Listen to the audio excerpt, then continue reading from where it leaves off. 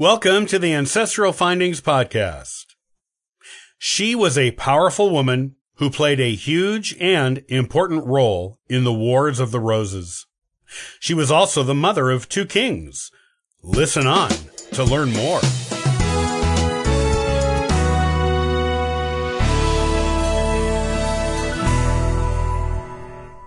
Not many women can say that they were the mother of two kings, the grandmother of another, and the grandmother of a queen as well. But Cecily Neville can legitimately claim all of these things and more. An important player in the Wars of the Roses, Cecily was part of the conflict from the very beginning until a decade after its end. Only a handful of people, all of them women, who were top players in this 3-decade conflict made it all the way through, and Cecily was one of them. She even outlived all but 2 of her 13 children, including all of her sons. Cecily didn't always have an easy time of it during the Wars of the Roses, and made many sacrifices to the cause, including a husband and 3 of her 4 sons, who survived to adulthood. But she survived it, and saw many personal triumphs along the way as well. She is often referred to as England's greatest uncrowned queen. Here is what you need to know about Cecily Neville. Cecily Neville, Duchess of York and Mother of Kings. Cecily was born into the powerful, noble, and influential Neville family of England in 1415, the youngest child of Sir Ralph Neville.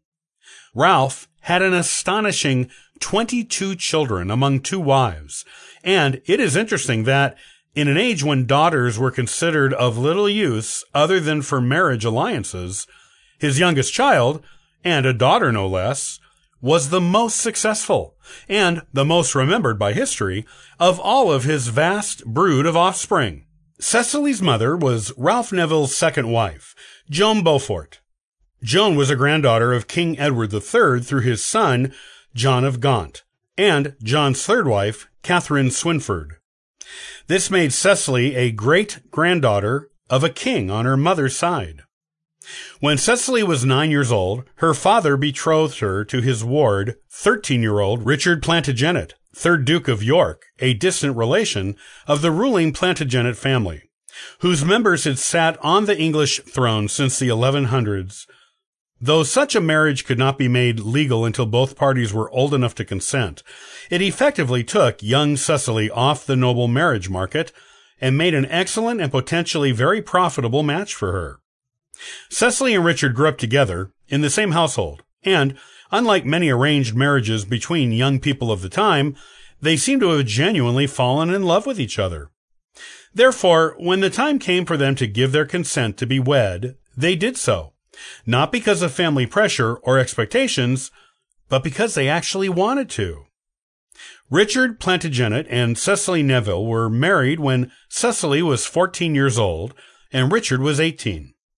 It took 9 years for them to conceive their first child, and it was believed for a long time that Cecily was barren.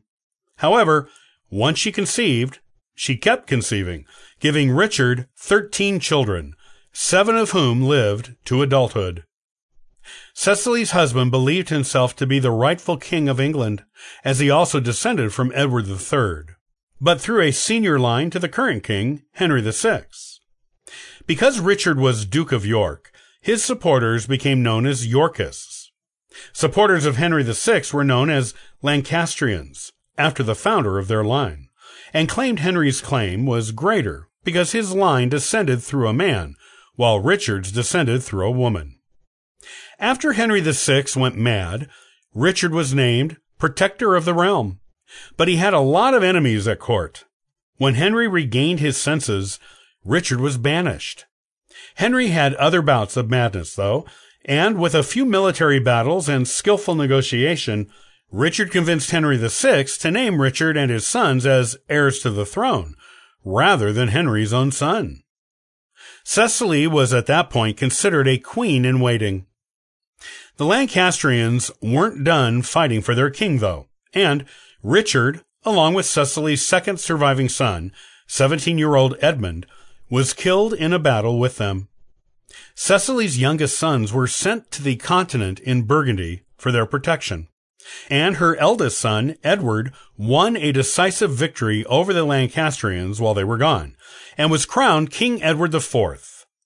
Cecily moved into the Queen's quarters at Baynard Castle, which was Yorkist headquarters, and adjusted her coats of arms to include the royal arms of England, which was her way of saying she was the uncrowned rightful queen before her son took the throne.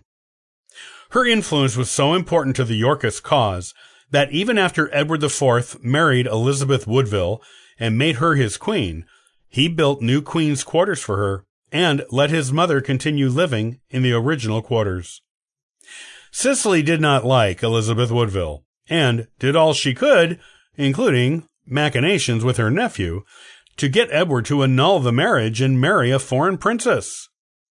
When Edward refused, Cecily seems to have given her consent to a rumor being put to the public that she had an affair with an archer while she and her late husband were in France, which resulted in Edward's birth, which would disqualify him from being king.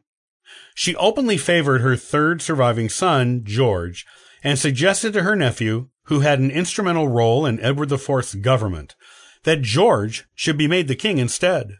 This only resulted in more battles, this time between Edward and George. Attempts were made to put George on the throne, including marrying him against Edward IV's express command to his cousin, Isabel Neville, the eldest daughter of Cecily's collaborating nephew, Richard Neville, Earl of Warwick, who was killed in a later battle against Edward IV. These attempts did not work, but they gave George, already spoiled since childhood by his mother, an overinflated sense of his importance to the kingdom. Edward IV was eventually forced to order George's execution due to his reckless and openly disrespectful behavior towards him and Elizabeth Woodville. Cecily never seems to have quite forgiven Edward for killing George, as is evidenced in her later treatment of Edward's children with Elizabeth Woodville. Edward IV died of an illness he seems to have caught while out fishing in the rain with his friends. This left Elizabeth Woodville and her children in a precarious position.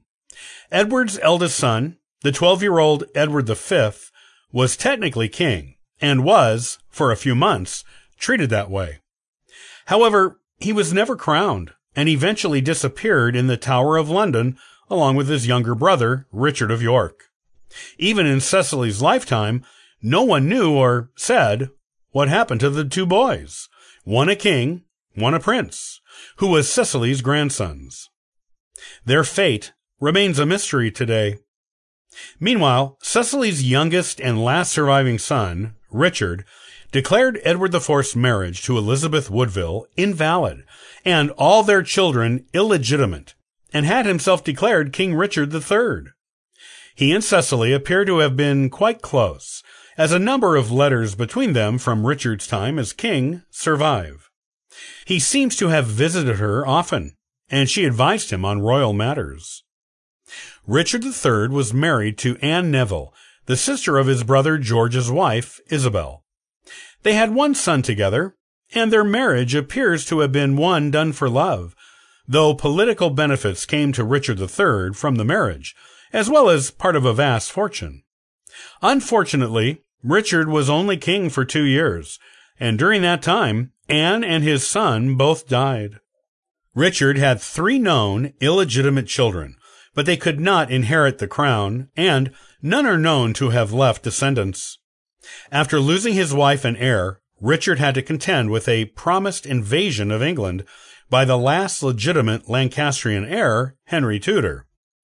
This was before he had a chance to take a new bride and produce more heirs, though he was rumored to be looking at a Portuguese princess as his next wife. Richard III was killed on the battlefield while fighting Henry Tudor's army. Cecily had now lost all of her sons, though she had some daughters left.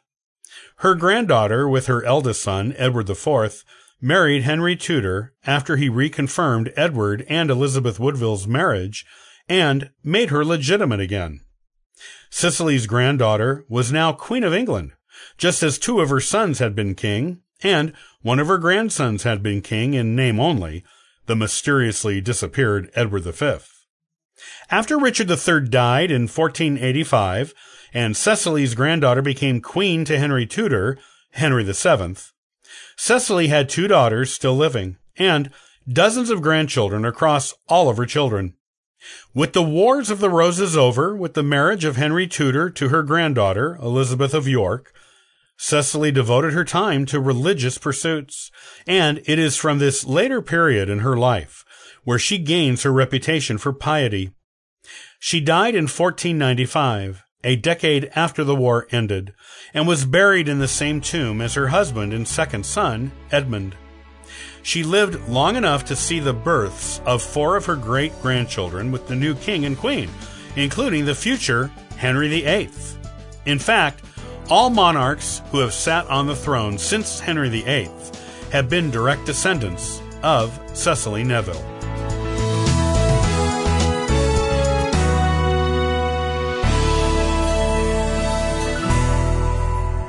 Thanks for listening to the Ancestral Findings Podcast. Looking for free resources to help you in your genealogy research? Visit ancestralfindings.com, where you can find more helpful information.